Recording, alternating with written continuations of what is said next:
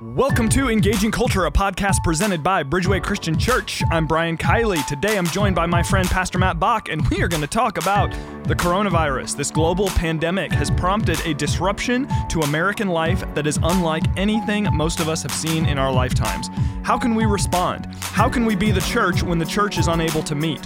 How can we shine the light of Jesus in these unprecedented and uncertain times? All of that and more on this episode of Engaging Culture.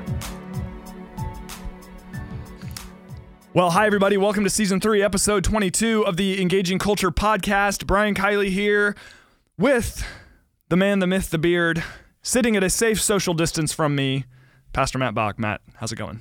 It's going good. We're going to have some interesting conversation today. I think interesting conversation for interesting times. Yep. This is the thing I keep saying over and over again, and I said it. I first said it to my dad on Sunday night. We were FaceTiming when ordinarily we'd be together for dinner, and I said, where we are now would have seemed crazy 24 hours ago, and that's happened about 4 days in a row. Yep. So it's just wild. Yeah. And that's been my number one response when people are like, how's it going? I'm like, it's interesting. It's just interesting.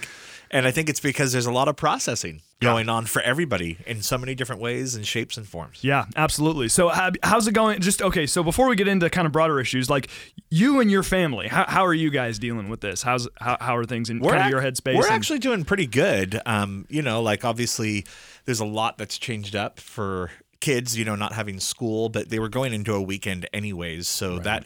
that I don't think that's hit yet. I think maybe today was kind of going to be when the reality starts playing out.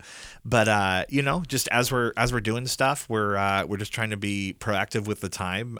We kind of went and bought some puzzles on Friday, and so that's kind of been just like we're all trying to put together a big puzzle piece with this on a massive scale. Like as a family, we're just been putting together these puzzles and having conversations and there's watching some shows and just trying to find ways to be encouraging to one another and to people we know and checking in on people. Yeah. So yeah. How about you? How's your family? That's smart. Yeah, we're doing okay. Kind of similar. It was sort of yesterday was the first kind of quote unquote real day since, like you said, we're going into a weekend. I think we're doing all right. I mean, we've got so you have the three kids. We have two. Mine are a little younger than yours, but in close enough kind of range.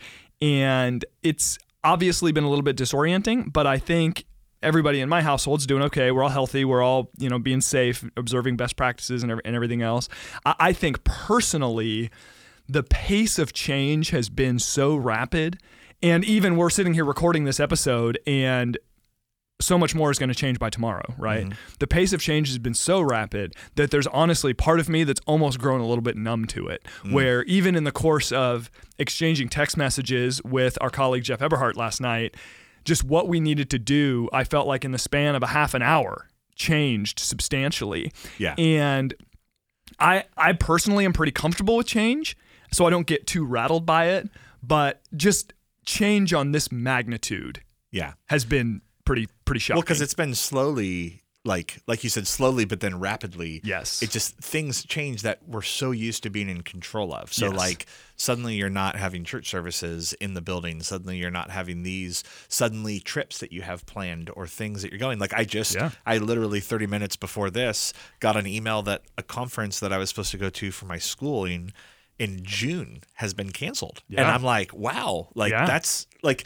things now pushing out. My sister gets married in April and now they're already having to talk about postponing that. And so I think all these things that we're so used to, sometimes it happens occasionally in life to everything. And then even Pastor Cliff, our high school pastor, and I were talking yesterday about, so for so many high schoolers, they're in these spots where seasons of prom and seasons of coming up towards graduations, and these things that are these massive parts of their lives are suddenly not going to be there. Yeah. And then people, so everybody's dealing with that. Like it's change and it's not like, it's not so crazy, but it's because it's so many repetitive crazy things or just differences. Like you said, you start becoming numb and kind of just getting agitated, but not knowing exactly what to do except follow instructions that are being given. Yeah. Follow the instructions, which the instructions are do nothing. Yes.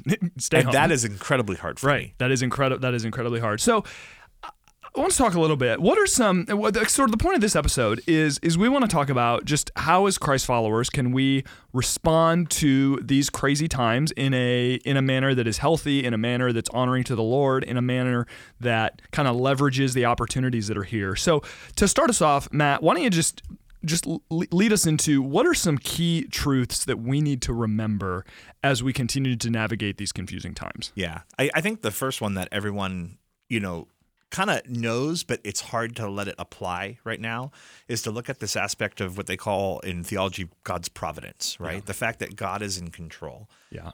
It's really hard for us to say those terms when we feel like we're out of control. Yeah. And this is one of those beautiful and yet difficult things. Yeah.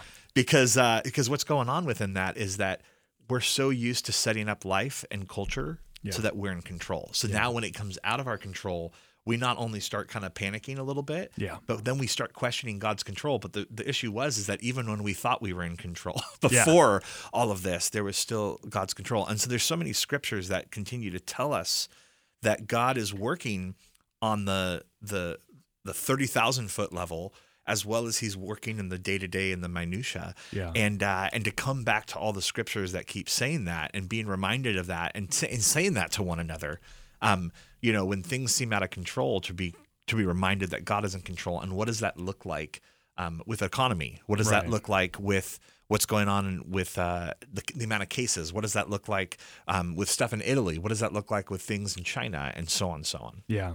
I think about, as you were talking, I was thinking about Isaiah 26, verse 3, that says, "You keep in perfect peace he whose mind is stayed on you because he trusts in you."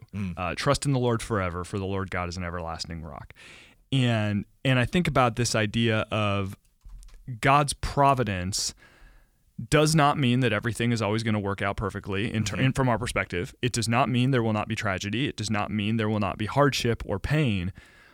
But it does mean that there's a good and loving God who is above all of it.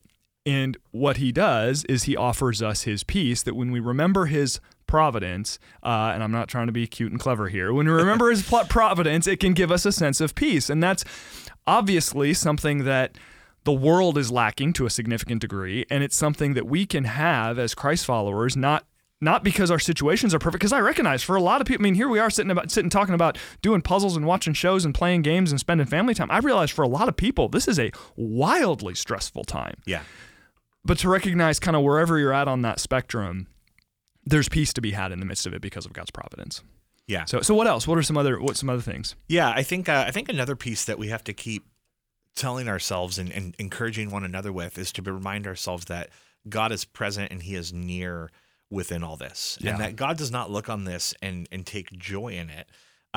He actually is very present, a part of it. And that's where, first, you always want to go back to the gospel message, which is the fact that with God sending his son, with Jesus Christ coming down, taking on flesh, dwelling among us, that he went and entered into suffering with humanity. Right. That when we're going through this, and let's say you're somebody that you're dealing directly with the sickness. Right. Let's say you're dealing with someone that's close to you, or you're dealing with you're trapped on a ship, or you're trapped in a quarantine.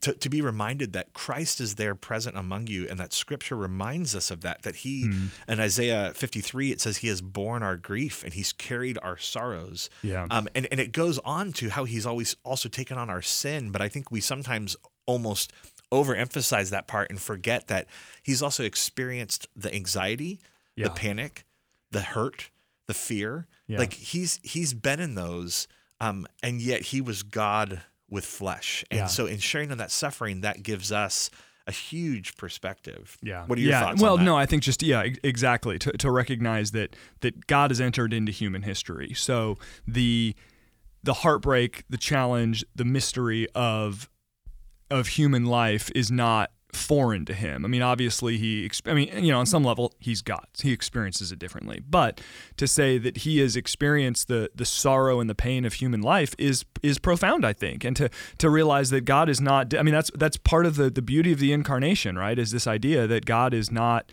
entirely distant, that he has come and he has walked among us and he has borne our grief and he understands what it is like to be human, which I think is exactly right and super comforting in the midst of all of this. Anything else you wanted to share, or kind of core ideas you want us to remember? Well, I think another one that to me is really important, and it's a book that I go to more often than I think I realize, and it's the Book of Lamentations, which if people aren't tracking on what the Book of Lamentations is, it's actually a very poetic little book. That's all about the suffering that Israel went through when Jerusalem was attacked and destroyed by Babylon. Yeah. And you're like, that doesn't seem like a very positive and hopeful book. But it's actually this book that takes people through a cycle of how to process grief and sorrow and tragedy, and that's both personal and communal. Yeah. And so I really like that. But the main part always in that book is chapter 3 is like a chapter that ends up repeating itself in a way 3 times, but it looks to the fact of the God who is going to enter into the hope. And I really like that, because that's the other perspective when we're talking about God's providence and we're talking about his nearness. It's to be able to understand that God is always looking for the end of this, just as much as we're looking for the end of this. And so Lamentations 3:25-33, I'm going to kind of give a paraphrase of it. It says that God proves to be good to the ones who passionately wait, to the women who diligently seek. It's a good thing to quietly hope for help from God. It's a good thing when you're young to stick it out through the hard times.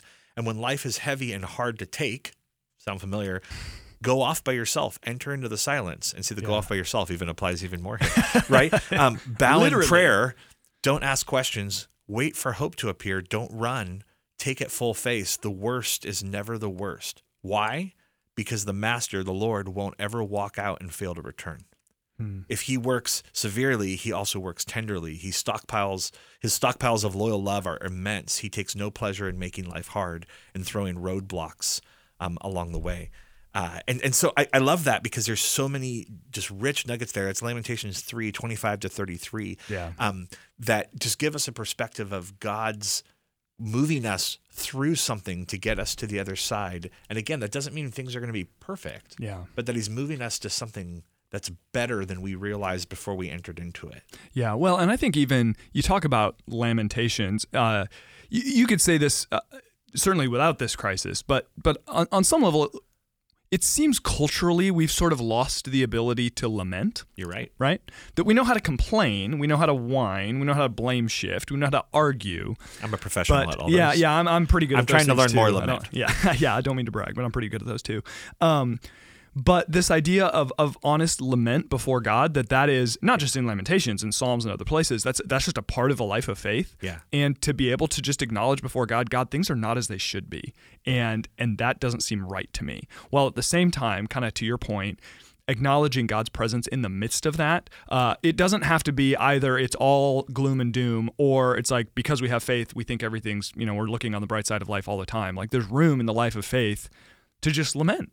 Yeah. And to trust in God's presence and lament in the midst of that. Yeah. Yeah, because you see the psalmists, especially, they're like dually optimistic and pessimistic. Right. But it's not a pessimism, it's this lament. It's this ability and permission, and this is one of the things I encourage people all the time, is you are given permission in Scripture to cry out to the Lord in distress. Yeah. And to say honestly how you feel with the rawest language that you can express. Yeah. And that always encourages me, because it means that God knows that we're human. Right. He knows that sin is a context of our world, but he knows that in relationship we are near enough that we can say how we feel and hear from God within that. And I really appreciate that. No, that's really good. Now, several years ago, when you were the high school pastor here at Bridgeway, back in the day, when your beard was shorter, that's not even true. Yeah, no, it was. When you were the high school pastor, you did a series with our high school students called Without. Now, I know a lot of what we've been through in the last days, kind of week or two now, has made you think about that series and sort of its, for lack of a better word, kind of relevance to what we're going through right now. Tell us a little bit, what was the heart behind that series, and how does it relate to what we're going through right now? Yeah, and I hope that there's a few students that were in the ministry back then that graduated that are listening to this that remember, because I think that makes it all the more powerful. But it came from this heart of knowing that we do all these things in church, these externals that we have, and we think that they're necessary in order to do church. And so I know one of the things I wanted to do for teens was nurture something where they could learn that they can encounter God without all the externals. And what I meant by externals is the sound system, the lights, the room, the air conditioning, the comfy chairs, like even the staff. And so what happened is throughout the process, it was a thing where it was 5 weeks, and each of the 5 weeks we would scale things back. So the first week we took the chairs out of the room, and I think we didn't have lights on or something like that, but we still had a sound system and we had lyrics. Okay. Then the next week we took away the sound system and the lyrics. So it was acoustic. We had no lights. And I literally turned the breakers off in the building. So we had no lights. And then the third week we actually went outside of the room, and when the students showed up, everything was locked, and we met in the parking lot of the church around fire pits, and we did it by class. And then the fourth week we actually stripped away the staff, and I had all the staff go and work or have a get together at one of the staff homes, and me and another staff stayed on campus for liability reasons, obviously. Mm-hmm. And I was kind of creepy because I watched them all on videos, video cameras. But we basically left the 80 or so students in the room and said, "Hey, there's no staff here tonight. You can do church though without staff. Wow. Like you have that ability." And it was really awesome to watch students step up. Some shared testimonies. They led a song, and then they broke up into small groups. And one of my favorite pictures, Brian, of all this was. I have a picture of the video camera shot of one of the small groups of a whole group praying over one of the students. Wow. I think it was the junior class back then.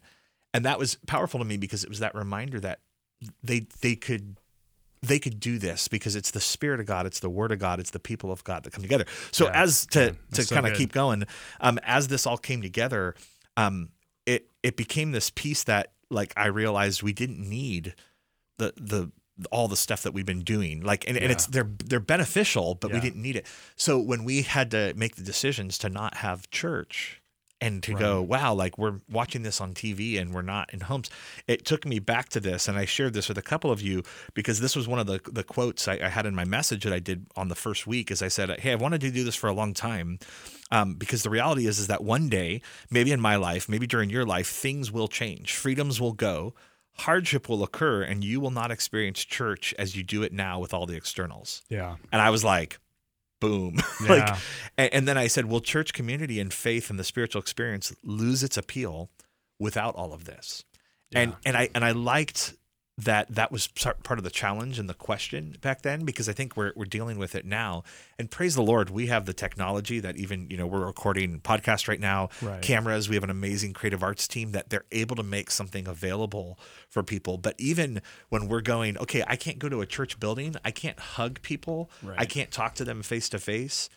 What does that all look like? And can God still work with it? And the answer is a loud yes. Yeah.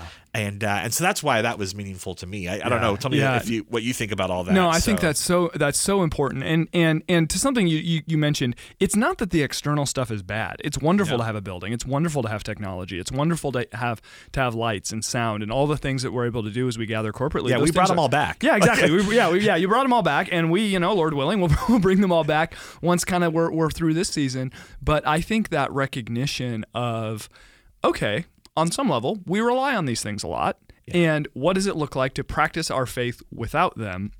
There's some benefit there.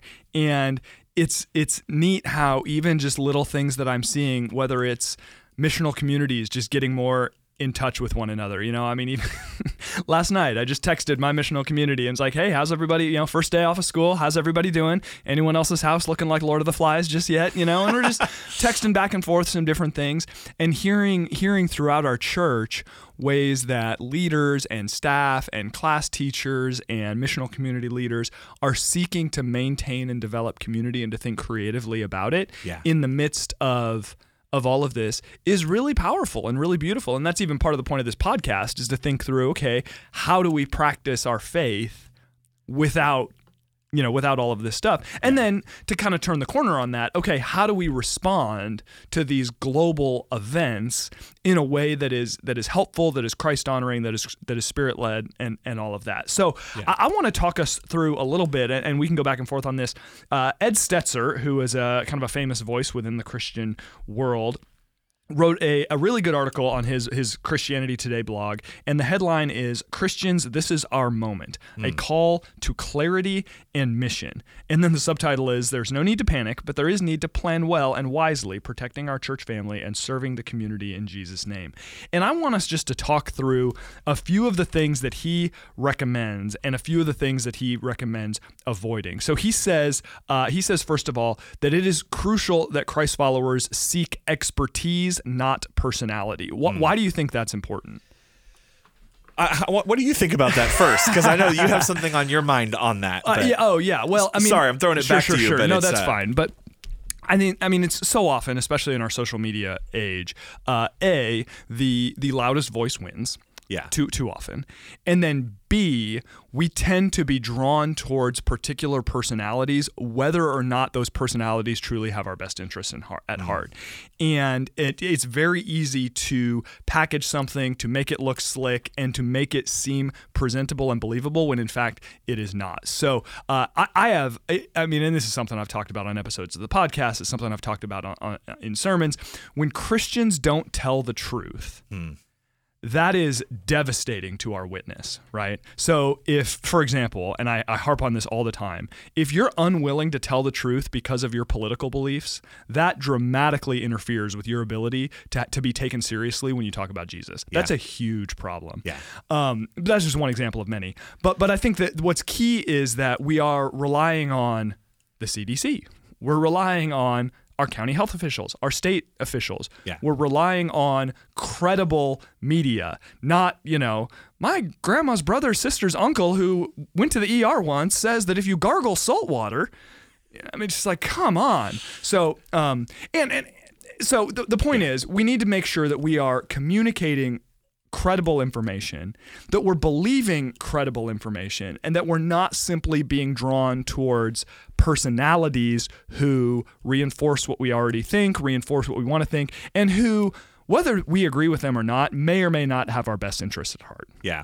I wonder if sociologically someone's going to go back after all this and kind of do a really thorough, I hope someone does. So if you want to do a good PhD project, anyone, a good comparison between the H1N1 and in this case. Yeah. And the reason why with the COVID-19, because the reason why I think that's important is because that had millions, like over 100 million, I think it's like 170 million cases worldwide. Yeah. A lot of those starting in the Americas, Central America and North America and stuff like that. And the death was high. The death toll was high.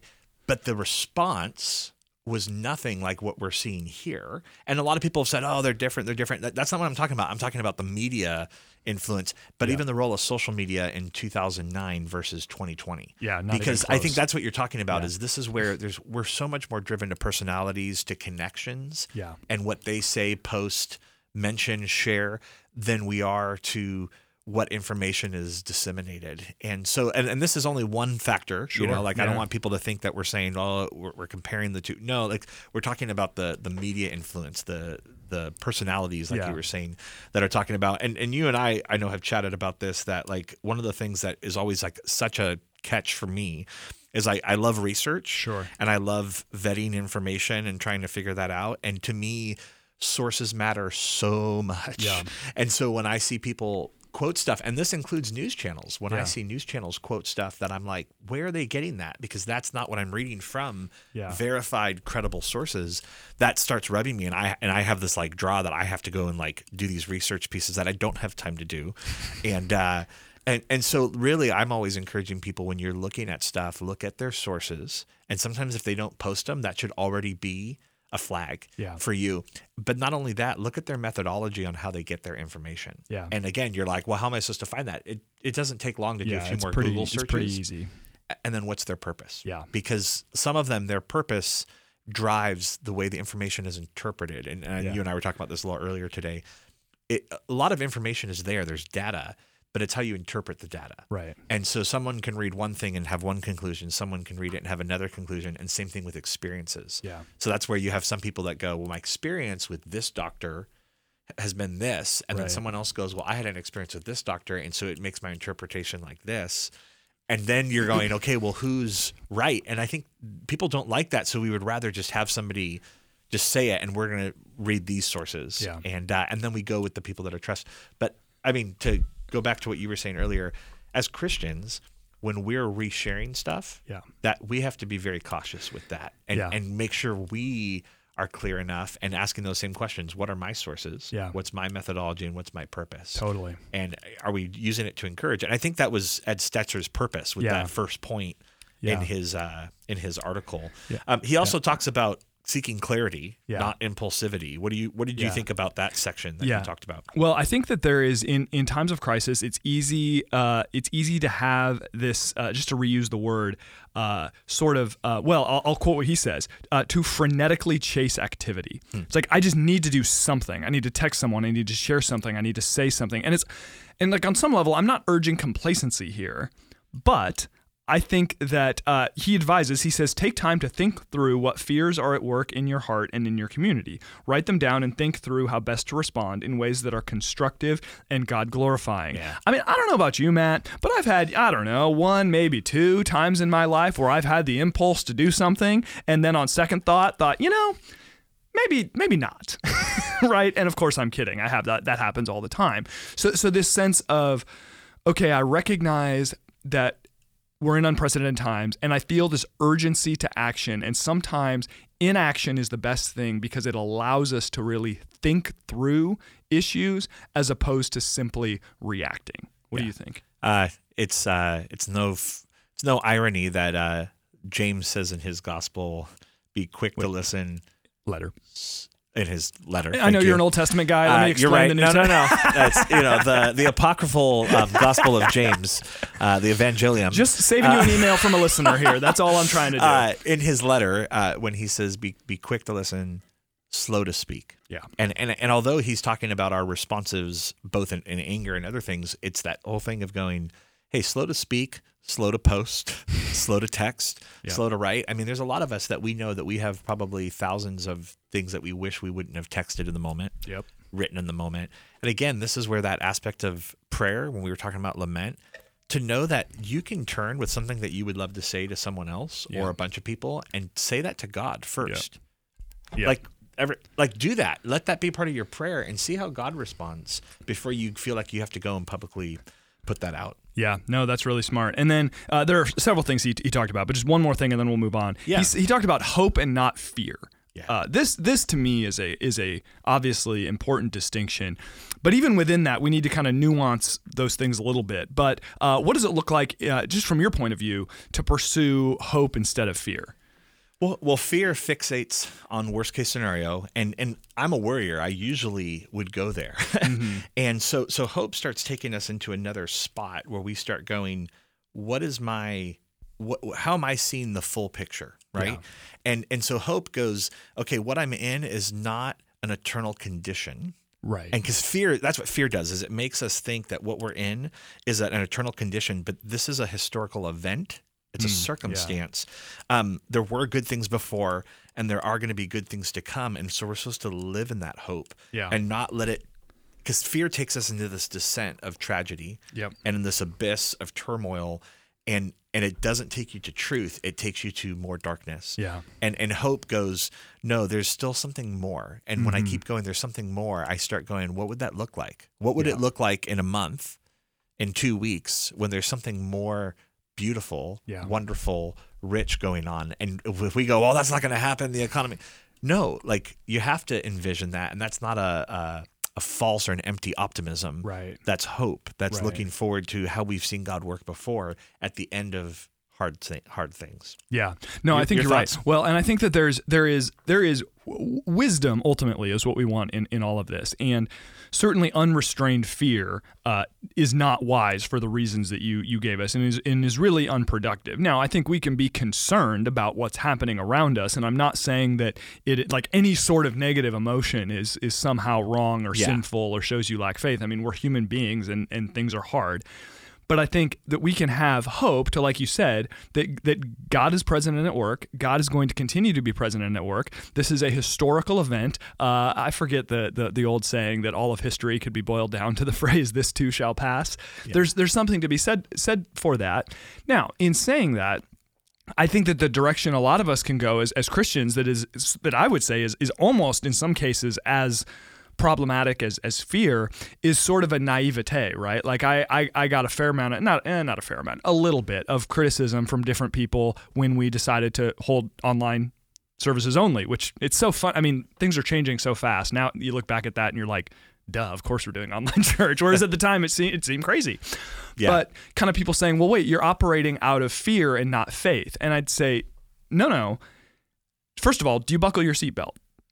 Right? Like we are meant to use wisdom for our safety all of the time. And we can be hopeful and we can have faith while at the same time recognizing that God has called us to look at the world with wisdom and to make wise choices about what is best for ourselves, what is best for our church community and our nuclear family, our faith family, our community at large. And I'm not necessarily in that order, but there's wisdom in that, and you can have hope.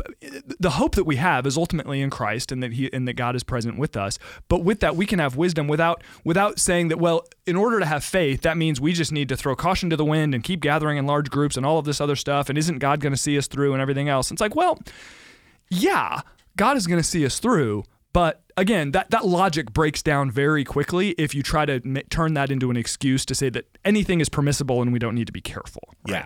Yeah, and I think it interweaves so much back and forth. I think the more I've thought about it, I've realized that there's this intertwining that happens between faith and fear that I think is healthy. Yeah, no, that's a good point. Because I think sometimes it's what's driving the fear that is really behind how we approach that question. Yeah. Because if the fear is based on stuff that's unfounded, or it's you're only getting partial information, and we're allowing that to be a louder voice than faith, then we have to check it. Yeah. And that doesn't mean that you don't be cautious, but you have to check your source and your methodology. But then if we're just going, well, it's just faith and that's always going to trump like this or trump this or trump this, like you have to be cautious with what kind of faith then are you using, because there's times where God clearly allows a certain path that to us would be negative. It would lead towards death. And you're going, do you have that level of faith? Because this is where I always like the story of Shadrach, Meshach, and Abednego and the fiery furnace. Yeah. Because they have a whole story where they go into the situation where the king Nebuchadnezzar says, like what God can rescue you? And they're saying, our God can rescue us. But even if he doesn't, we're still not going to bow down to the God you worship. Yeah. And they're not saved from the fire. Right. Like, and that's where you have to go. That was faith, but they weren't saved from it. They were saved in the fire. They had to go into the fire still. Right. And that was still a level of faith. So that's like one piece that I look at that and I go, okay, this intertwining is so complex and it's hard for a lot of us to figure out when. I know one thing that I've been stirring on a lot and it's kind of leaning a little bit more into one side. And I don't know why my spirit is doing this in this season, but I think back to our worship, prayer, and healing nights and the things that we end up standing on in hope as we're doing our 40-day fast, as we're getting ready to pray for people in pretty tragic and sometimes life-threatening situations as well. And I look at that and I go, why am I more in a posture then to take on some really grave things going on in people's lives? But in this situation, I'm such more cautious, driven a little bit more by fear that's being constructed by some information I'm getting that I don't fully understand. And so that's where, for me, my personality, I seek more understanding because I go, I want to know where my faith should be based on the data and not let someone else take me there. And so again, I think it's always looking at what are our sources within that, because for me, I haven't heard anybody yet, and this is probably because I haven't looked far and wide enough yet, but I haven't heard people talking about praying over people with the coronavirus, right? Like, whereas in Worship, Prayer, and Healing Night, we're praying over cancer, we're praying over major disability, we're praying over, and yet I haven't heard us. I mean, and it's not that I'm saying like I'm Matt Bacher, I'm going to go into the place right now and go pray over someone that has it, that it would be gone. I would if I was asked to, but like I don't see us talking about that, and so that always makes me go, okay, Matt, like what's going on with my level of faith? Yeah. But at the same time, I think God's always going, what's going on with your level of fear? And Yeah. does that make sense? Like, And that at the same time, if intertwining? the opportunity to pray came, you would appropriately protect yourself, and you can pray I with still think you could wisdom. put gloves on, Yeah, and you could put a mask on, and you could put goggles Yeah. on, and then you shoot Windex all over yourself. There you go. That's the solution right there. So kind of in light of that, let's talk a little bit about. I think for so many of us, we're asking the question, okay, how do I be a Christian in this time? Not to say how do I maintain my faith in Christ, but I think this idea of how do Christians seek the good of the city, to sort of quote Jeremiah, during these crazy times? Because I think a lot of us, again, we're sitting at home, we're going, I can't go to church, I can't. We can talk to people. We can't go physically be present with other people. Yeah. How do I even continue? Like, how do I represent Christ in all of this? What does that look like? What suggestions do you have? I'm going to throw out a historical quote because those are always beautiful. They are. But Sir Thomas More makes this statement where he says, "The times are never so bad that a good person cannot live in them." Ooh, that's good. I like that. And it's just this piece of going, there's always opportunity. And especially for those of us that believe in the Lord Jesus Christ, how do we go out and do that? My first thing, and I would love to hear some of yours as well, is to be available in all the ways that you can. And we go, okay, well, what does that look like when I'm limited to seeing people face to face and stuff like that? I love seeing some of the ways people are expressing this on social media. Like there was a picture that just came into my mind right now of a guy that was visiting his father who's in an elderly home, and it just shows him sitting on the outside of the window of the glass, on a cell phone with his grandpa or his dad on the inside with a cell phone, and just saying he still was present even though he was not able to have access. And I go, what does that look like? Like I'm not saying we should all go stand at each other's windows creepily and talk, but how do we make ourselves available? How do we let people know that we want to interact with them and not just isolate and shut up in our houses and post some memes generally for a wider audience, but to be more specific? What are some other thoughts you have? Yeah, no, and I think to that point, I mean, I said to our staff this morning, I said, make some phone calls, today, tomorrow, the next day. We don't all need to call everybody, but we can all call somebody. Yeah. And that's not, like, I'll just be honest, that's not a normal thing in my life. I don't call people just to say, hey. That's just not a thing. Maybe I should, but I'll text to say, hey, occasionally. But I think to take the opportunity to check in on folks, to say hi, to let them know you care for them, to pray for them if they've got needs or things like that. I included it in an email to our whole congregation yesterday. Just said, hey, as you finish this email, who's one person you can call, text, whatever, just to encourage. And I think also it's important to recognize that one of the best ways we can show love to our community is by taking this seriously.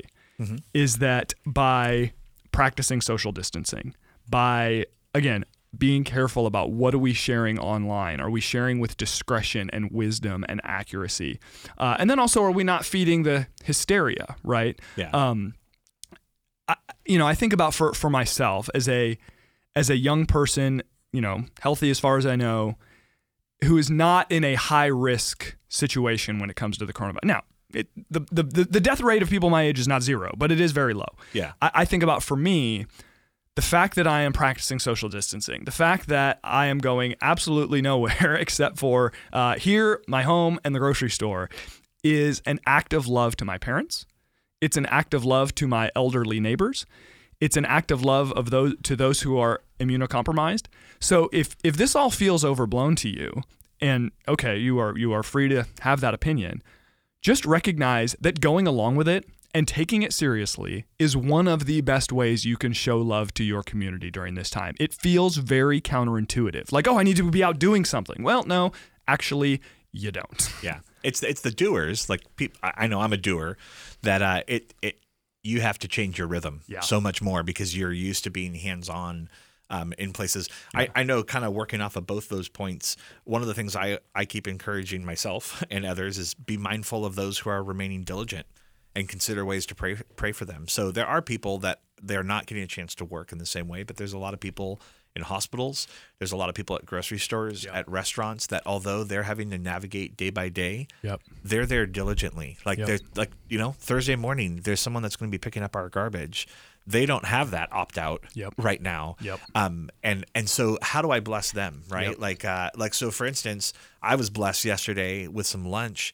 And so then when I went to get a coffee at Pete's, because I still wanted to support them, I made sure, because I was blessed, I took what I would have spent on my lunch and I put it in the tip jar for awesome. the pizza. And I'm like, one, I do love coffee, but like I want to try to go, hey, there was 3 people there that were still working and trying to keep some normality. And so how do you bless and acknowledge that and check in on ways like I have this whole thing, and it's, again, I'm a doer. Like, I want to order pizza for some group of people. So probably someone's going to text me now and ask for it. But you know, like, I want to do something to bless people that I know are still cranking it out and making things keep running, because I think that's also going to be the larger health of the community economically. Yeah, no, absolutely. I mean, first of all, Lucian, our audio engineer, his eyes lit up as soon as he heard you say order pizza for somebody. So I think we found a taker if you really are wanting to do that. But I mean, that's something like my family and I, we don't eat out a whole lot, and we don't even really order in food a whole lot. I mean, every once in a while, but it's not a frequent thing. Certainly not on like a Sunday afternoon. But we decided to go out. I got takeout from a restaurant in our town for that exact reason. And now, sanitized walking in, paid online, got the food, sanitized walking out. Like, it was a very brief encounter. But we ordered lunch, we paid for it, we tipped well. And it's like, okay, I can't solve all the economic problems around me. I cannot save their restaurant, but I can at least participate in a small way. And on some level, there are different ones of us who can do that in some different and creative ways, which I think is kind of cool. And if you need help, if you need that kind of encouragement, let other brothers and sisters in Christ, if you know other Christians, tell them. Say, hey, I'm having a hard time in my day-to-day, so that they can encourage you, because sometimes we're not aware. And I know for me, I want to be more aware. Yeah. Now, I want to go back to those of us who, because like you said, for a lot of people, if anything, life has gotten busier, right? You talk about grocery workers and medical professionals and things like that. But again, for a lot of us, our lives are so disrupted. And we have this sort of forced season of different activity, if not inactivity. How do we go about leveraging this disruption for good? I think one of the big conversations that keep coming up around us staff, and we've seen it with other churches and other leaders, is everyone's kind of getting, not everyone, a majority of people are getting a forced Sabbath. Yeah. And you have to go back to, what's the purpose of Sabbath? It's usually to cease doing certain things. Now, some of us would prefer that didn't happen, right? Because for us, that's an economic loss. That's it's a hit on our personality, because a lot of us, our identity is tied up with our jobs, right? And so sometimes we're going, no, that's not. I don't like this right now. But sometimes God needs to slow down some of us, and sometimes there's other people that need that blessing, right? That they need a Sabbath right now, and that's why I was talking about encouraging those people that aren't getting that, because they deserve it just as much. Yeah. And it's not something that's deserved. That's probably the wrong term. But we're experiencing a chance to capitalize on that. So that means, yes, you're at home maybe because your kids are off and you have to be home more. That doesn't mean you have to work more at home. Yeah. I have to tell myself this because I overwork. Yeah. And I have to tell myself this. I don't have to work more. I can try to enjoy time with my family. I can try to spend more time listening to the Lord. Right. What else do you think that happens when we have this obviously disrupted life rhythm? Yeah, no, I completely agree that I like you. I don't do rest very well. And even when I'm okay with not working. Like, I can disengage from work when I need to. Although, my wife would say there are times I don't do great at that. But and she would be right. But I think even my rest is very active. Like, I like to go out to do things. I don't like to just sit around at home and this and that. So I'm having to learn even now, like, okay, I can't go to the gym. Okay, I can't, go out and do something. Okay, I can't go to an event or all these things I love to do. So having to learn a sense of rest and with that, I mean, I think we're still in a pretty busy work mode right now, a lot of us. So there's not a ton of rest in that, but learning to work differently. But I think you look at kind of opportunities that exist for those of us who life has slowed down. First of all, to use my dumb catchphrase that I use all the time, what a time to be alive. We have a seemingly limitless access to resources, and it's been kind of fun to see people share ideas for things like virtual museum tours or classes you can take online or podcasts you can listen to, or sharing on my Facebook page, hey, here are just my 4 favorite books that I've read this year. What's something you've read that you've liked? The sharing of information and the opportunity we have to engage with new ideas and to learn new things, even, watching movies. I mean, things like that we just don't get to do. Yeah. And then I think with that, opportunities to invest in our family and in our relationships. But here's something crazy, and I'm laughing, but it's really not funny at all. What's crazy is they're reporting right now that as life begins to return back to something even resembling normal in Wuhan right now, that they're seeing this surge in divorce cases as people are coming out of quarantine, because husbands and wives and families are forced to be together. So it's sort of surfacing all of these underlying issues. And I think it's important for all of us who are married and who have families to recognize you're going to be spending a lot of time with your spouse, with your children if you have them. And it is important both for us to learn to kind of regulate our own behavior, to recognize, okay, what am I doing? How am I responding to this stress? Am I doing so in a way that is honoring to my spouse, to my children? What opportunities to take offense can I sort of let go, right? Yeah. So we need to be really, I think, mindful of this is going to be a challenge, because even with people who love each other and with families that love each other, that much time together starts to stir some things up. Yeah. Right. So I think we need to be mindful and intentional about how do we make this a time of enrichment and blessing. I mean, we talk about, I've seen it also online that, in 9 months we're going to have a baby boom, and then 13 years after that we'll have the rise of the quarantines, which I think is funny because I love puns.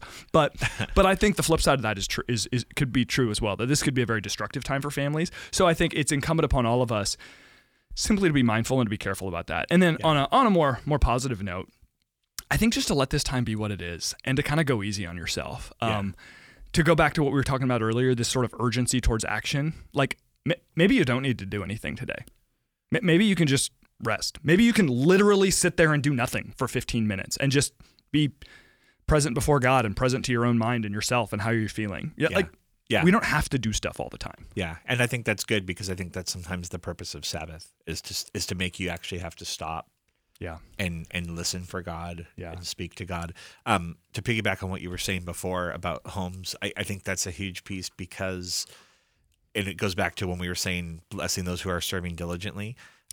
There are spouses, stay-at-home dads and stay-at-home moms, that this is actually especially hard, because it's like it's forcing this prolonged time, and it's already taxing and it's already stressful, and then you add all these other pieces in. And so, like, as husbands and wives, how do you not expect normal at this time from your spouse? That's good. And what I mean by that is, like, sometimes we have expectations of our spouses that they'll accomplish something in their day, and then when you go, this is a mess, or why isn't this done? And the problem is that right now is not a normal. It's different. Right. And so, like you said, to have more grace with each other, to help out one another. Like, you might be a spouse that was working that's now home, and to go, how can I help and give my spouse a break?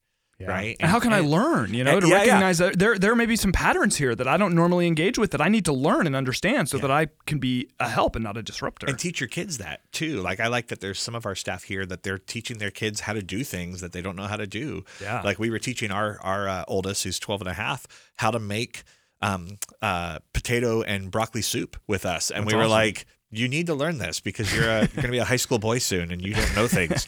And so, like allowing these times to grow, but then allow some times to rest. And again, not to just binge show watching, but so. And I think that's something to be careful of too, is on some level, yes, we want to rest. And I think that that's all fine. And I don't think there should be guilt around just taking some time to just chill out and watch something dumb or whatever. But I think it would be unfortunate if that's all this was. Yeah. Right. Where so I think that there's an opportunity that would be missed if that's what happened. Yeah. Man, so many more things I wanted to talk about, and we're already almost at our hour. Real briefly, could you give us any wisdom, insight? How do we talk to our kids about all of this? Because this is just wild for them, right? Yeah, I think this goes back to what we were talking about with faith and fear, and because our kids are watching how we handle situations, and so they're watching our amount of time we're online looking at information. Yeah. And they're watching the anxiety levels, which sometimes we can't control that, and we understand that. Yeah. They're watching all those pieces, and so that's where you sometimes have to be able to compartmentalize yourself. Yeah. To go with my kids, I need to really display faith, not a false faith. Right. Don't force it, but to go, here's the things I know are good and true and right, and I'm going to let them know that. And I'm going to allow my venting or my concern to go to the Lord. Yeah. And so that's one thing. I mean, I try to share with our kids, and I know that some of their teachers do this as well, the realities of our history and culture. I'm a history person, so I always like to remind them, like, stuff like this has happened before. Right. And people have gone through it. We are covering new ground for the last 2 decades, right? But we're not covering new ground in human history. Yeah. And there's things that we're doing better, and there's things we're doing worse. And so then again, it goes back to how can we be good people in a time like this, right? Yeah. How can we be a good person living in this time? And then, how about you? Yeah. With your kids? No, I mean, I agree. I think to recognize that you are the leader and there are appropriate places to express different emotions. And I'm not saying you need to be fake, like you said, but I don't think it is helpful to have our children be the place we process our deepest fears, in the same way that you don't process your marital problems with your children, right? I mean, that's an extreme example, but you get what I'm trying to say. No, Matt, you shouldn't do that. It's not recommended. Okay, but I do think to whatever extent we can, to maintain some level of normalcy. I think it's been funny seeing these things online where they have the color-coded hour by hour plan for the day for kind of how you manage a day with children. And then I saw somebody on, I don't know, Facebook or Twitter or something said, there is no one more full of false hope than the person who thinks their kid is going to follow a color-coded schedule for this entire quarantine. But I do think to have some measure of normalcy, to help them see, again, God is present and at work, that there's value in all of that. Yeah. So they need to see structure. Yes. Especially younger kids, they need to see structure that they're familiar with. Yes. Because at this point, there's no need for it to be chaos. Right. Even if you believe in your mind, there is. Yeah. And so, and I think the kids feel it the most. I was reading someone's blog last night that people feel it the most when, like, you have younger kids and you go for a walk and they see a park and they see other kids and they want to go play. And you're like, no, you can't. And those are the things that you have to try to provide some level of structure to help them process that. Yeah. Because that's different. Kids can't understand, younger kids especially can't understand that, whereas we're being protective. Yeah, absolutely.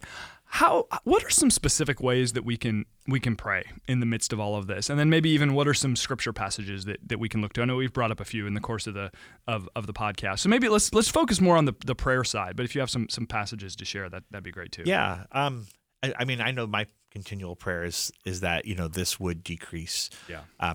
We know that there's a shelf life for how long the virus, when it's out, can be out. It's like 4 to 6 days or something like that. And that even when someone has it, how quickly it can go through. I pray that shortens, because just like viruses can morph and sometimes become more dangerous, they can also morph and become less. And so I pray that it would decrease so that spread goes down. Praying for the health of people that are stuck in situations. Praying for people's anxiety and fear. And then, the thing I keep asking is, God, give me the words, give me the things to say to people when they ask, and ways to encourage them. I know those are a few things. How about you? That's good. I mean, it's completely echo everything you said. And I think also we can pray for the glory of God in the midst of this, right? For revival. Revival. And I mean, pardon the cliche, but the church can shine brightest in the darkness, that there is opportunity hidden in this challenge that man, it would be such a bummer if we missed it. And I don't think God's going to let us miss it.